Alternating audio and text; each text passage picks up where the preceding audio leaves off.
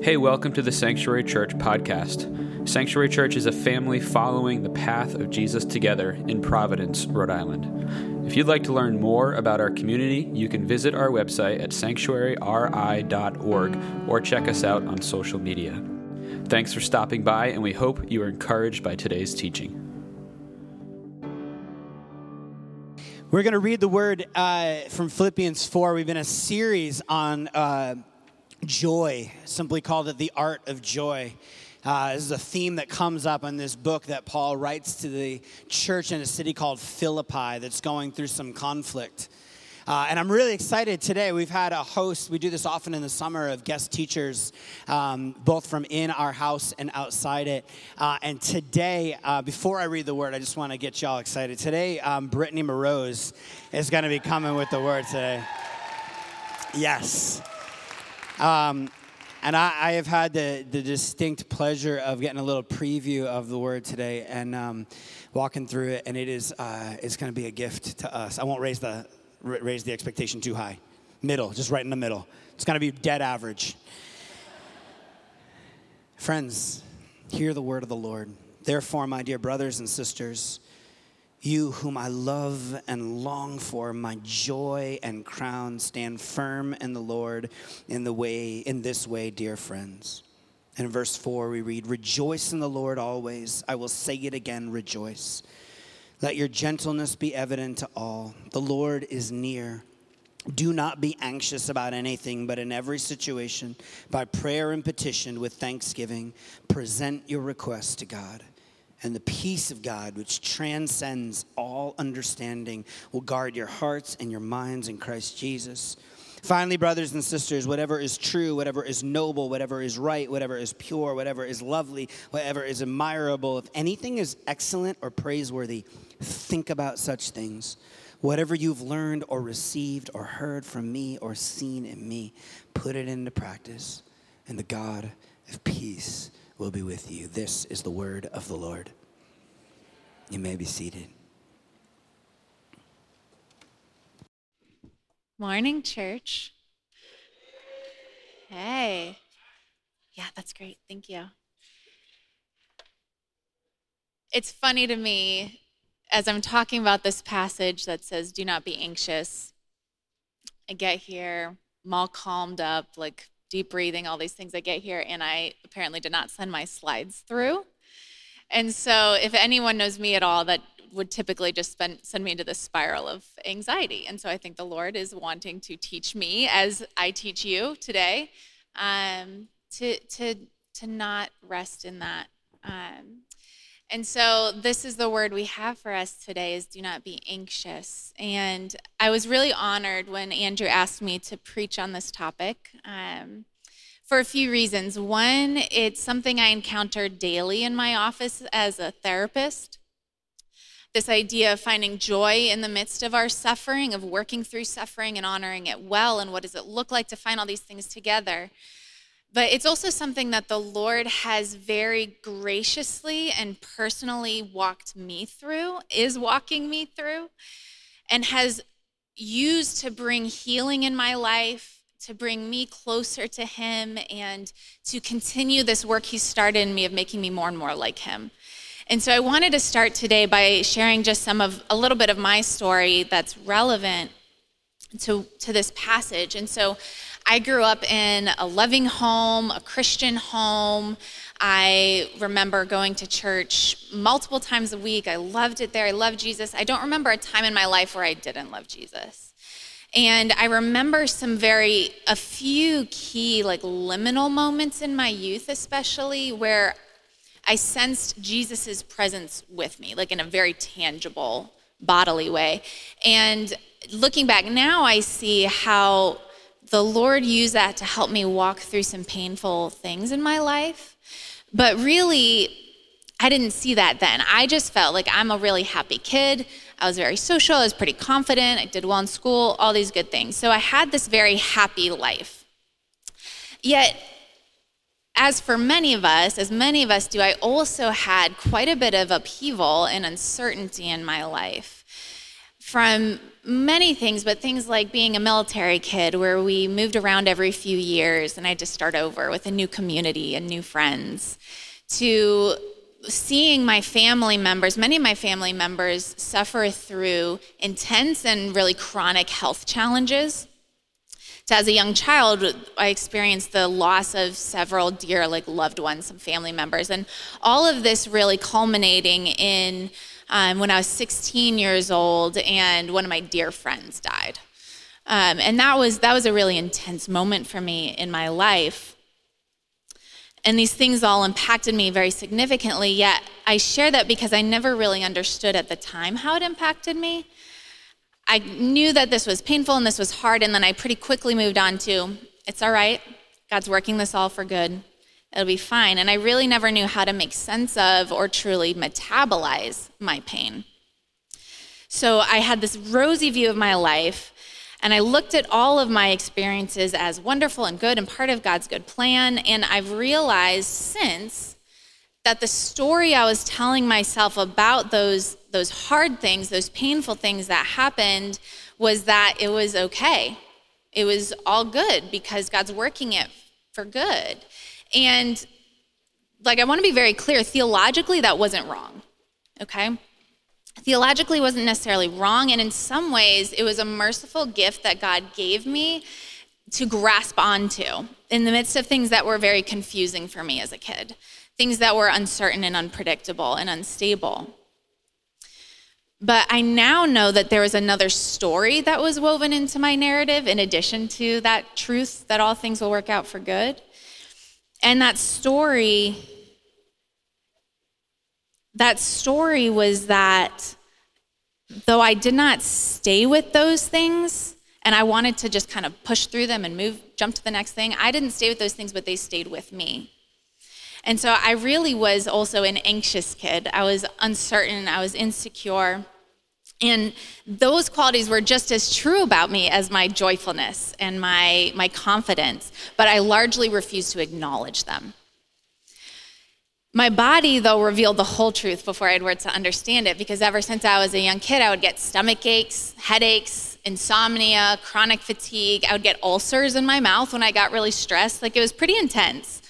And my parents knew this, they saw this. But for me, it wasn't until my adulthood that I realized that I truly came to terms with how much unacknowledged stress and anxiety and really grief had accumulated in my body and leaked out through these physical symptoms because it had nowhere else to go.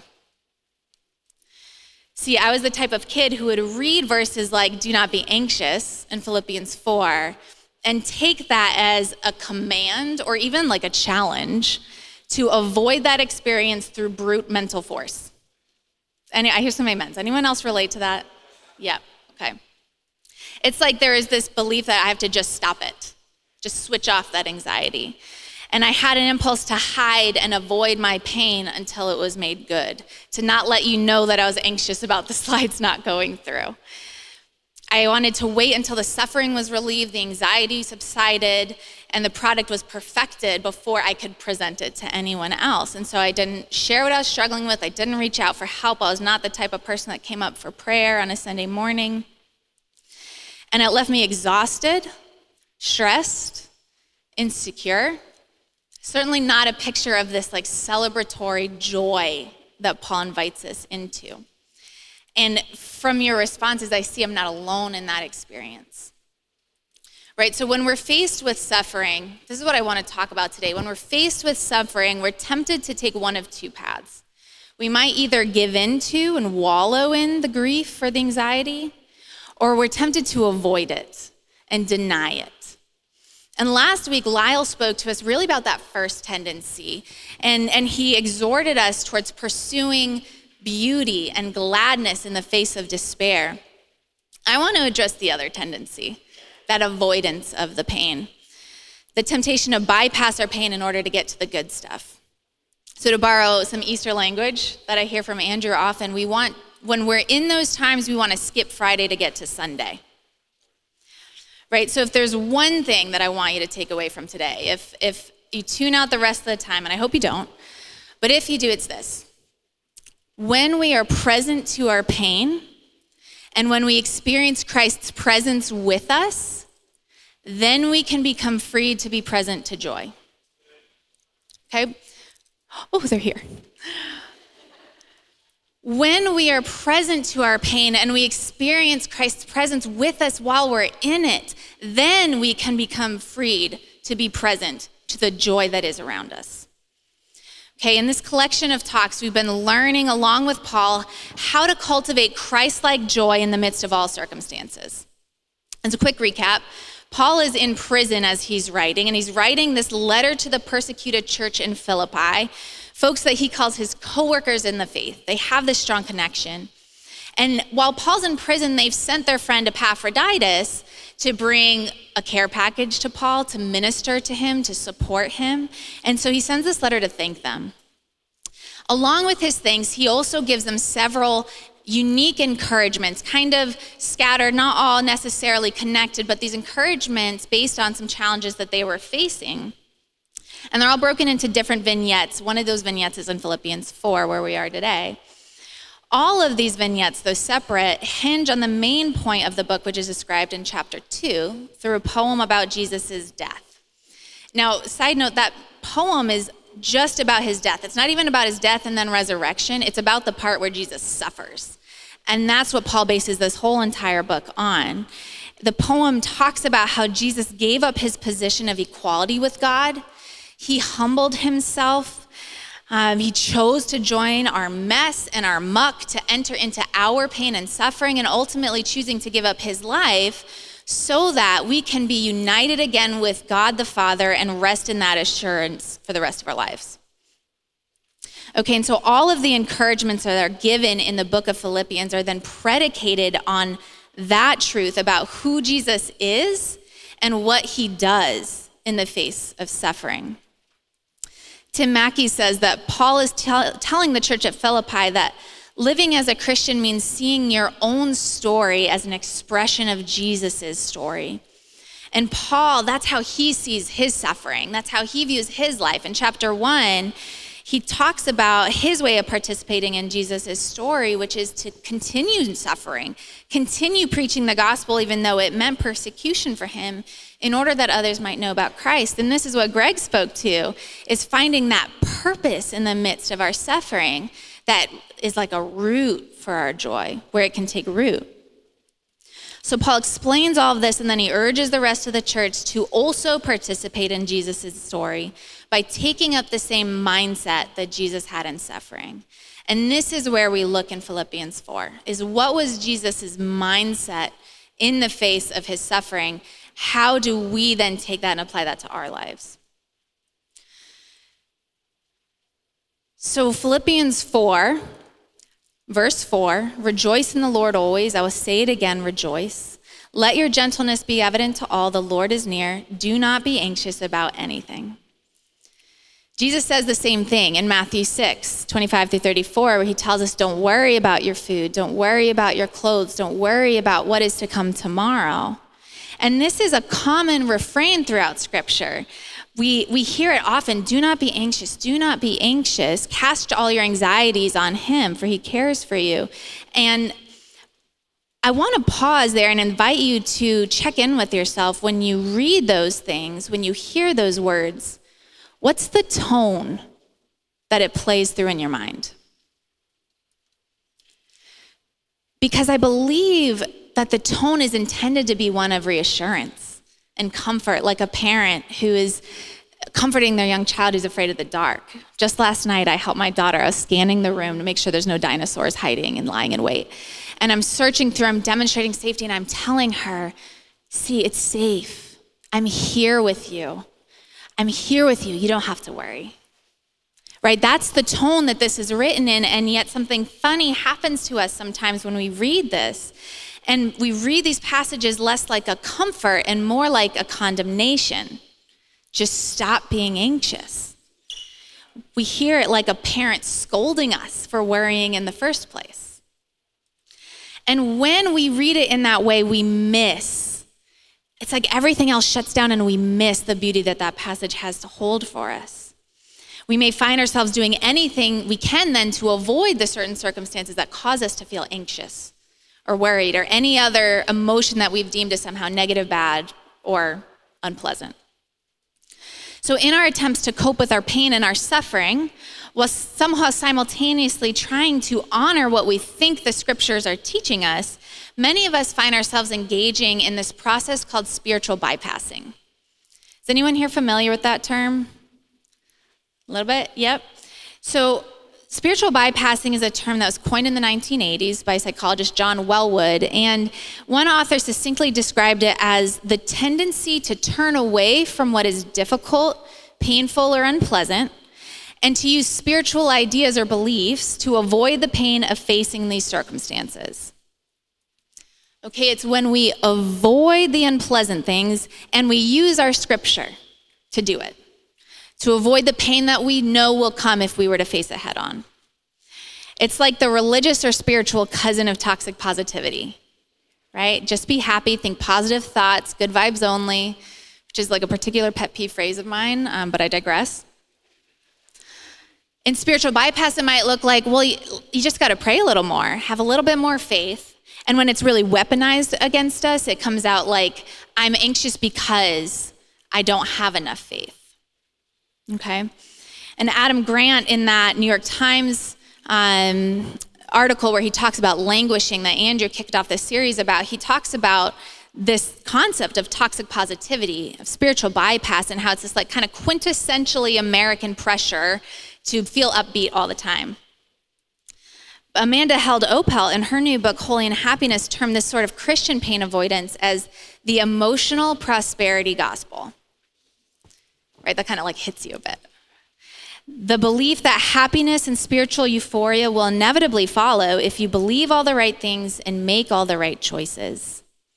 And that's where we find ourselves bypassing what is really going on. And by the way, it's not only in the big crises or sufferings where we might find ourselves bypassing, even as we experience disappointments, rejections, uncertainty, that languishing, like dwindling of delight. And instead of providing actual comfort or even helping us work through these difficult, unpleasant emotions, or let alone inviting us into the celebratory joy that Paul promises us in Philippians, this spiritual bypassing simply aims to ease the discomfort of our pain. And the truth is, many of us are not well equipped to know what to do with our unpleasant emotions. We struggle to be honest about what we're feeling with ourselves, let alone with others, let alone with a prayer team, let alone with God. And really, like, I say this in all compassion because we're usually not even aware we're doing it, that we're acting out of avoidance. We're just doing the best we can to rush past these things that I don't know what to do with in order to be faithful in the midst of our trials. And so please hear me. It's not that prayer or turning to the scriptures is problematic, by no means. It's in fact our tendency to misuse these resources that can be problematic. By necessity, spiritual bypass requires us to avoid or deny the reality of our response in the moment. So if we call it what it is, it's just dishonest. It's dishonest, and it's also short-lived. We may find immediate relief from brushing things under the rug, kicking things down, kicking the can down the road, and yet it doesn't actually go away. It just keeps building. It keeps accumulating, and it's going to leak out somewhere in the way that we talk to our spouse, in the way that we treat a server at the restaurant, in physical symptoms like I experienced, in nightmares, panic attacks, irritability, and apathy. You know, I think oftentimes that sense of like languishing and coasting is actually the result of our bypassing, when we're avoiding whatever it is underneath that's blocking us from joy. Because if we numb ourselves to the bad, we're also numbing ourselves to the good, okay? So spiritual bypassing is like using Tylenol when you've broken your arm and expecting to get better, okay? It might ease the discomfort of your pain. It might distract you for a while. It might be an actually important part of triaging, but it's not what's going to help you get better. What a broken bone needs is to be reset. And that's painful. I've had a broken bone reset. It's incredibly painful. It's aversive, it's unpleasant. We don't want to do that. And yet in using scripture to avoid our unpleasant emotions, we're taking God's words and we're treating it like Tylenol to numb our pain when it was meant to treat the wound. Okay, when we pluck out portions of these beautifully redemptive passages of scripture and we plaster them as a happy face over our pain, we not only misuse God's word, but we also miss the whole redeeming narrative arc of scripture, which is that we have a God who loves us so much that he stepped out of heaven to join into our pain. That he took upon himself our suffering even to the point of death so that we might be healed, made whole, renewed, redeemed, and never living without his presence again for the rest of eternity. Amen. Our God draws near to us. He meets us where we are. He enters our suffering, and we can't bypass the cross and then expect the redemption. God doesn't want to be our painkiller. He wants to actually treat the wound.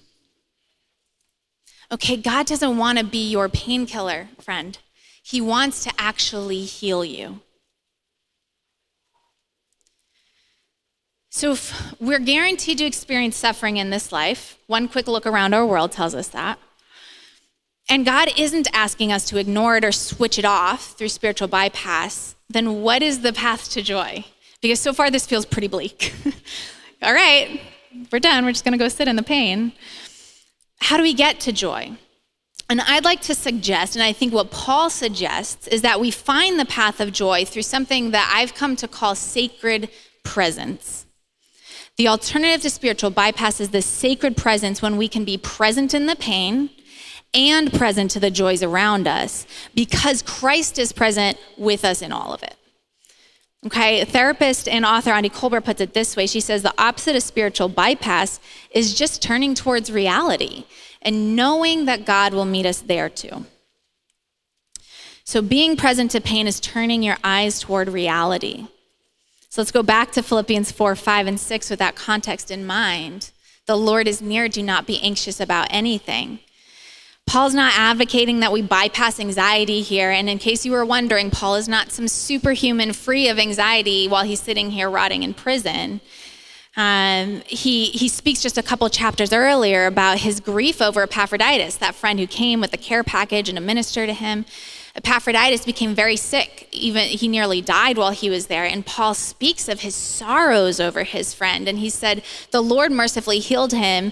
And in doing so, healed him, but also spared me from my anxiety, right? Paul confesses that he has anxiety and then turns around and tells us, don't be anxious, right? And more so, when we go back to chapter 2, right, that poem on which the whole book hangs, Paul gives us Christ's example of suffering as this ultimate picture of what we're supposed to do when we feel anxious, but we don't need to feel anxious.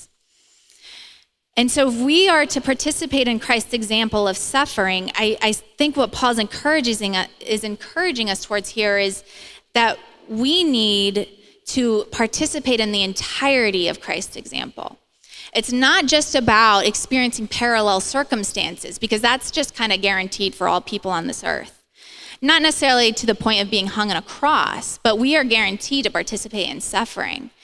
And so what is it that Paul wants us to participate in? It's Jesus' response to his suffering. Okay, and we find that outlined, I think, most clearly in Matthew 26 and Luke 22, these accounts of Jesus spending time in the Garden of Gethsemane the night before his crucifixion. And so in these passages, we see Jesus going to the garden with a few disciples with the intention to pray because he knew what was coming the next day. In the book of Matthew, it says that as he went, he began to be sorrowful and troubled. It's swelling. It's starting. And then he told his friends that it's increasing. Jesus says, I'm feeling overwhelmed by sorrow, even to the point of death, that the sorrow was so overwhelming to him before he even gets to the cross, right? Jesus then pleads with God multiple times to change his mind and to choose another way. And Luke says at that point, being in such anguish, he prayed more earnestly, and his sweat was like drops of blood falling to the ground. So notice a few things here. First, Jesus is actually asking God to bypass the cross, right? He's asking, can we find any other way? Could we find any other way? But he doesn't then take it and avoid the pain. He doesn't then go to, okay, well, it's going to be all right because I know it's all going to work out for good. He just accepts it. I don't want this. It's going to be terrible, and I can face that. He accepts the reality in front of him, and he invites the Father into it with him. As Hebrews 4:15 says, we do not have a high priest unable to empathize with our weaknesses, but we have one who's been tempted in every way just like we are, even tempted to bypass, and yet he did not sin. As I read this passage, I just imagine Jesus burying his head into his Father's shoulders, sobbing, knowing what was to come, but humbling himself in obedience anyway, casting his anxieties before the feet of the Lord. And in so doing, he received the Father's love and comfort. And so, friends of Jesus, with his fully formed theology and his knowledge of the coming redemption and all that it would mean, if he still experienced and expressed his grief and anxiety of how he was going to get there, shouldn't we also be freed to do this? And might it even be an important part of how we move through it? Okay? This phrase in Philippians 4:5, that the Lord is near, this is where joy lives. It's not in the pain itself, as if the suffering, we have to somehow make it good, but it's because we are united with Christ through our sufferings, who's already promised that he'll make good out of it. Okay, it's because we're not alone, and the one who's with us knows our suffering. He knows it in the way that he experienced it too. The anxiety, the grief, the fears of your lives, he has experienced that too, and he still draws near. He still draws near to you and to your pain. That Jesus willingly enters into our suffering tells me that he can handle it. He's not uncomfortable when we're angry, when we're hurt. He doesn't despise our pain or shame or condemn us. He asks us to just give it to him because he's already there waiting to catch it. Right? And so this is where we find relief and hope and contentment in suffering. It's because of who Jesus is and how he draws near. KJ Ramsey, a therapist who writes about her own experiences of trauma and chronic illness, says this is grace, that God joined us on the floor of this earth in the person of Jesus and forever changed the abyss into a portal. He takes our abyss and turns it into a portal that is straight into the arms of our loving Father. So when we are present to our pain and we experience Christ's presence with us in it, that is when we are freed to become present to joy. And that is what Paul's offering us here in Philippians 4. Okay, it's not a denial of our anxiety or other legitimate emotions. It's a pathway through it. Practices that allow us to move through the pain to the other side where redemption and joy are promised to be waiting. These are practices that engage our heart and our mind, our emotions, and our mental selves. So let's look at those. Let's look at the next part of verse 6 where we begin to turn our eyes towards goodness. Verse 6, in every situation, by prayer and petition with thanksgiving, present your requests to God, and that's how we receive peace. Okay, number one, we vent to God. That's how Tim Mackey puts it. We vent to God. We present him our needs, and we give him thanks. Venting to God is the sitting with your pain part. It's where we're honest in our prayers, knowing that God doesn't ask for a sanitized version. He's not uncomfortable with your pain. He can handle it. And often, going back to the tone that we read these verses through, different experiences we've had in our life, different messages we've received may lead us to worry, consciously or not, that God will abandon us, shame us, ridicule us, condemn us, that he'll be disappointed in us, annoyed with us, fed up with our negative emotions, but God does not despise our pain.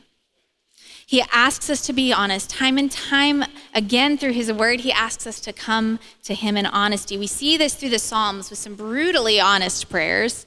We see this in Jesus in the Garden of Gethsemane, and God doesn't turn us away. He wants to hear it, all of it, the whole spectrum. When we're in the place that feels good, when we're in the middle just kind of coasting, and when we're in the depths of despair, he wants it all. And really, friends, when we avoid bringing it to him, we're turning Jesus away from the very thing that he came here for. So we learn to open ourselves to him. And sometimes that looks like taking baby steps, right? If we are not very familiar with this process, if we're not very comfortable with that, even if we are and it's just so unpleasant, sometimes we just need to take that first step. And what's that first step towards venting your cares to God? And then after we vented it all out, we present our needs. We ask God for what we want, and very simply, what we truly want. He doesn't ask for our pretend desires. He asks for our real needs. And last, we give it to him with thanks. Emotion researchers studying the concept of joy speak to this reinforcing feedback loop between gratitude and joy, something they call an upward spiral. When we practice gratitude, they say, it keeps us aware of the ways that our life really is meaningful and beautiful, the small things that are worth celebrating. And when we do that, that swells in us a subjective feeling of joy. And when we subjectively feel joyful, we're more likely to notice the small pleasures in our life and then feel moved towards gratitude. And so we see that gratitude promotes joy, and joy then promotes gratitude. And so this is the path that Paul offers us to honestly move through our pain and our sense of joy. Vent to God, being present to your reality. Present your needs to him and give him thanks, beginning to turn your eyes to the goodness and the joy that's already around you. Then Paul continues in verse 8, offering examples of what to focus our minds on if we want to receive God's peace and joy. He says, whatever is true, noble, right, pure, lovely, admirable, excellent, praiseworthy. Think about these things. And the things that you've seen me and others and ultimately Jesus do, you do it too. Put it into practice.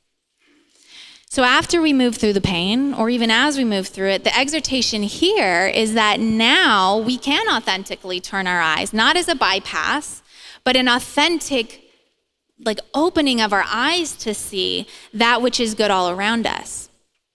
From a neurobiological perspective, whatever we meditate on signals the brain to make a series of small changes that will form or reinforce pathways in our brain that make us more prone to notice that thing again in the future and to believe what it is that we're focusing on. Okay, it's this meditative focusing that makes it more real to us. And if I had another hour and a half, I'd spend the whole time talking about this because it's my very favoriteest thing. But I'll leave it at that for now. If you've been around Sanctuary for a while, you've heard Andrew quote Richard Rohr as he says that we can't think our way into new ways of living, but we act our way into new ways of thinking.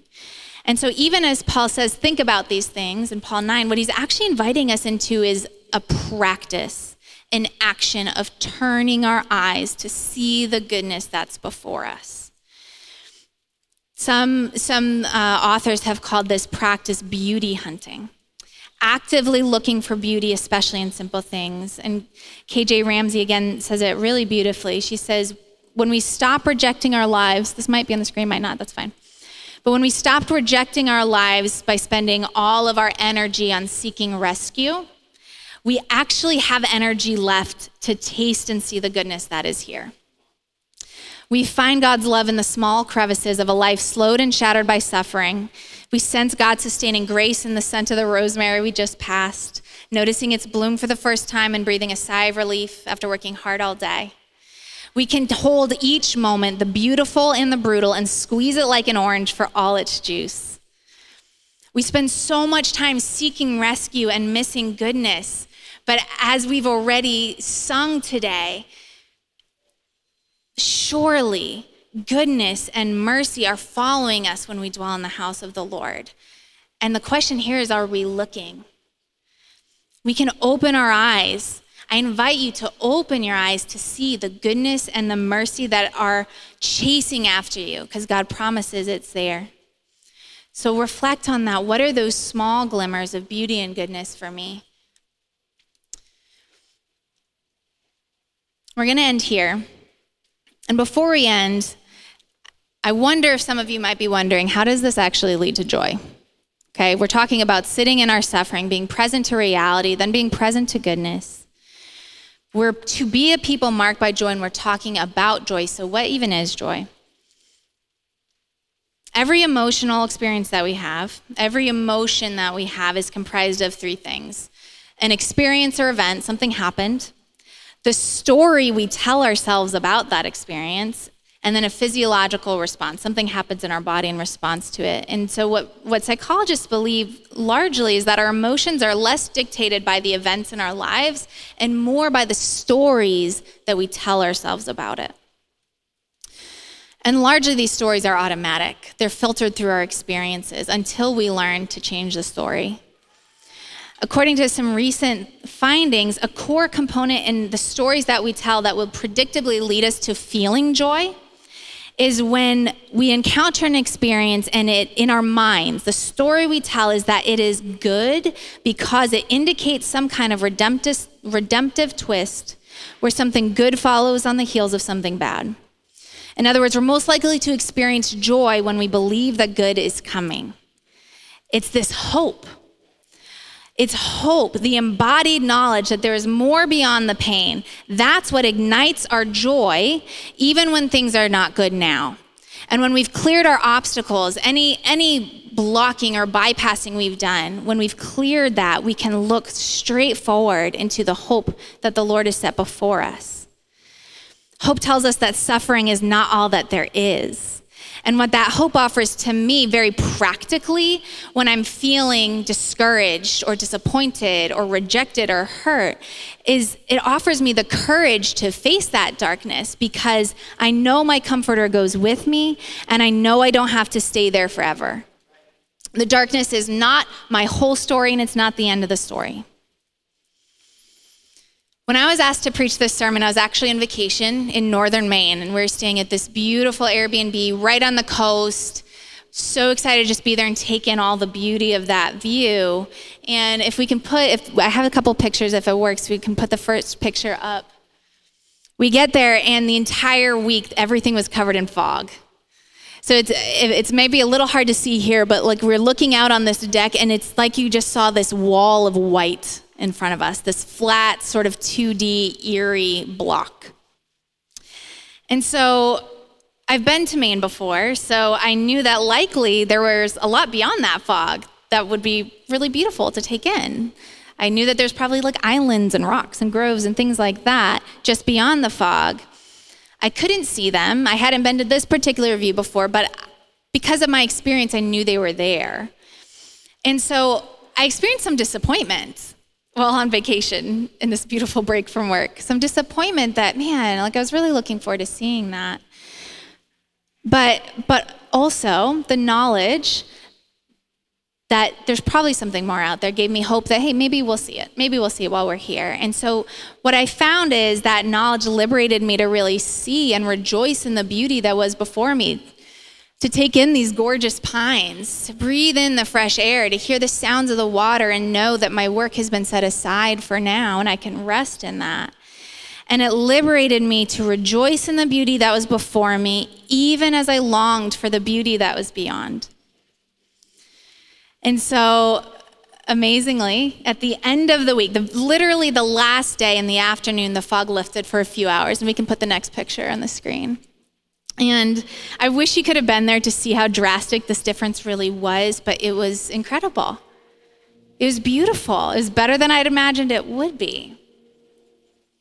And so what I want to share with you today is that when I have come across suffering in my life, from the daily groans of life in a broken world to larger traumas that I've faced, what has brought me through each time has been the knowledge that I have experienced God's deliverance, His promise, and truly, even when I didn't see those things, His presence with me. Those liminal moments in my youth where I felt God tangibly with me. And it was drawing on those experiences, drawing on the experiences of others and their stories of deliverance that helped me to know in my body that I'm not abandoned now. I'm still learning to feel the fullness of pain, grief, frustration, doubt, bitterness, and more to come. And in this learning, I've learned that God is big enough to handle these feelings, and that two things can be true. We can sincerely and honestly feel these things and still know that redemption and restoration are crouching on the other side, just waiting to burst forth. And it's in this tension that joy lives. Okay, joy abides in the midst of, not in place of, our disappointments and our hopes. Sometimes we experience restoration in this lifetime, and sometimes we don't. But when we know that there's more out there, more beyond the fog, when we can trust God's promises, when our hope is truly the anchor for our souls, like it says in Hebrews 6:19, we can not only endure much, but we can rejoice deeply. We can rejoice deeply, friends. We can grieve the pain without despair. We can find the goodness along the way, even as we yearn for the goodness that is yet to come. And so this is the Christian hope. It's a confident expectation that God has got you, and whatever you're going through doesn't have to have the last word. And when we trust this, it will lead us, friends, to rejoicing, to celebrating, to worship, and to joy. So as we close, I just want to invite you to check in with yourself right now. Where's your heart at? And a good litmus test might be, what was I feeling? What was my heart like during worship earlier? Was I connecting with and feeling the fullness of joy as I sang about rejoicing in the Lord and the good plans he has for me?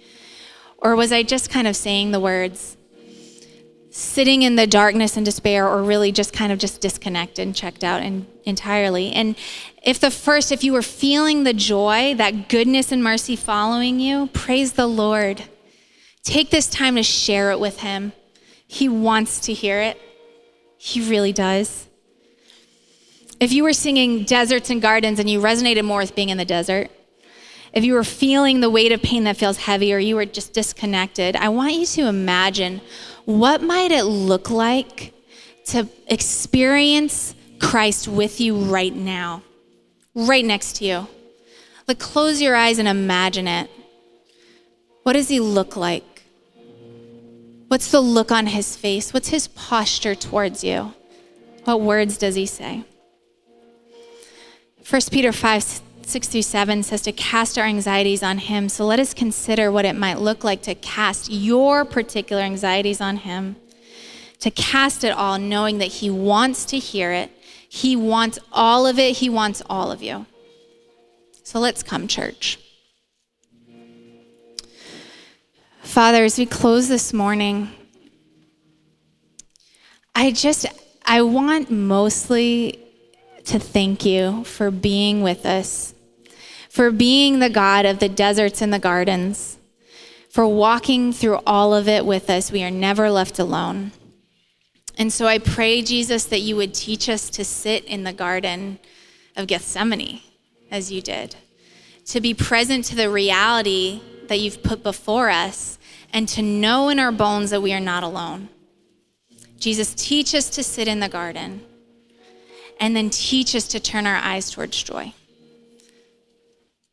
Teach us to sit in the garden, Lord. I pray all of these things in Jesus' name. Amen.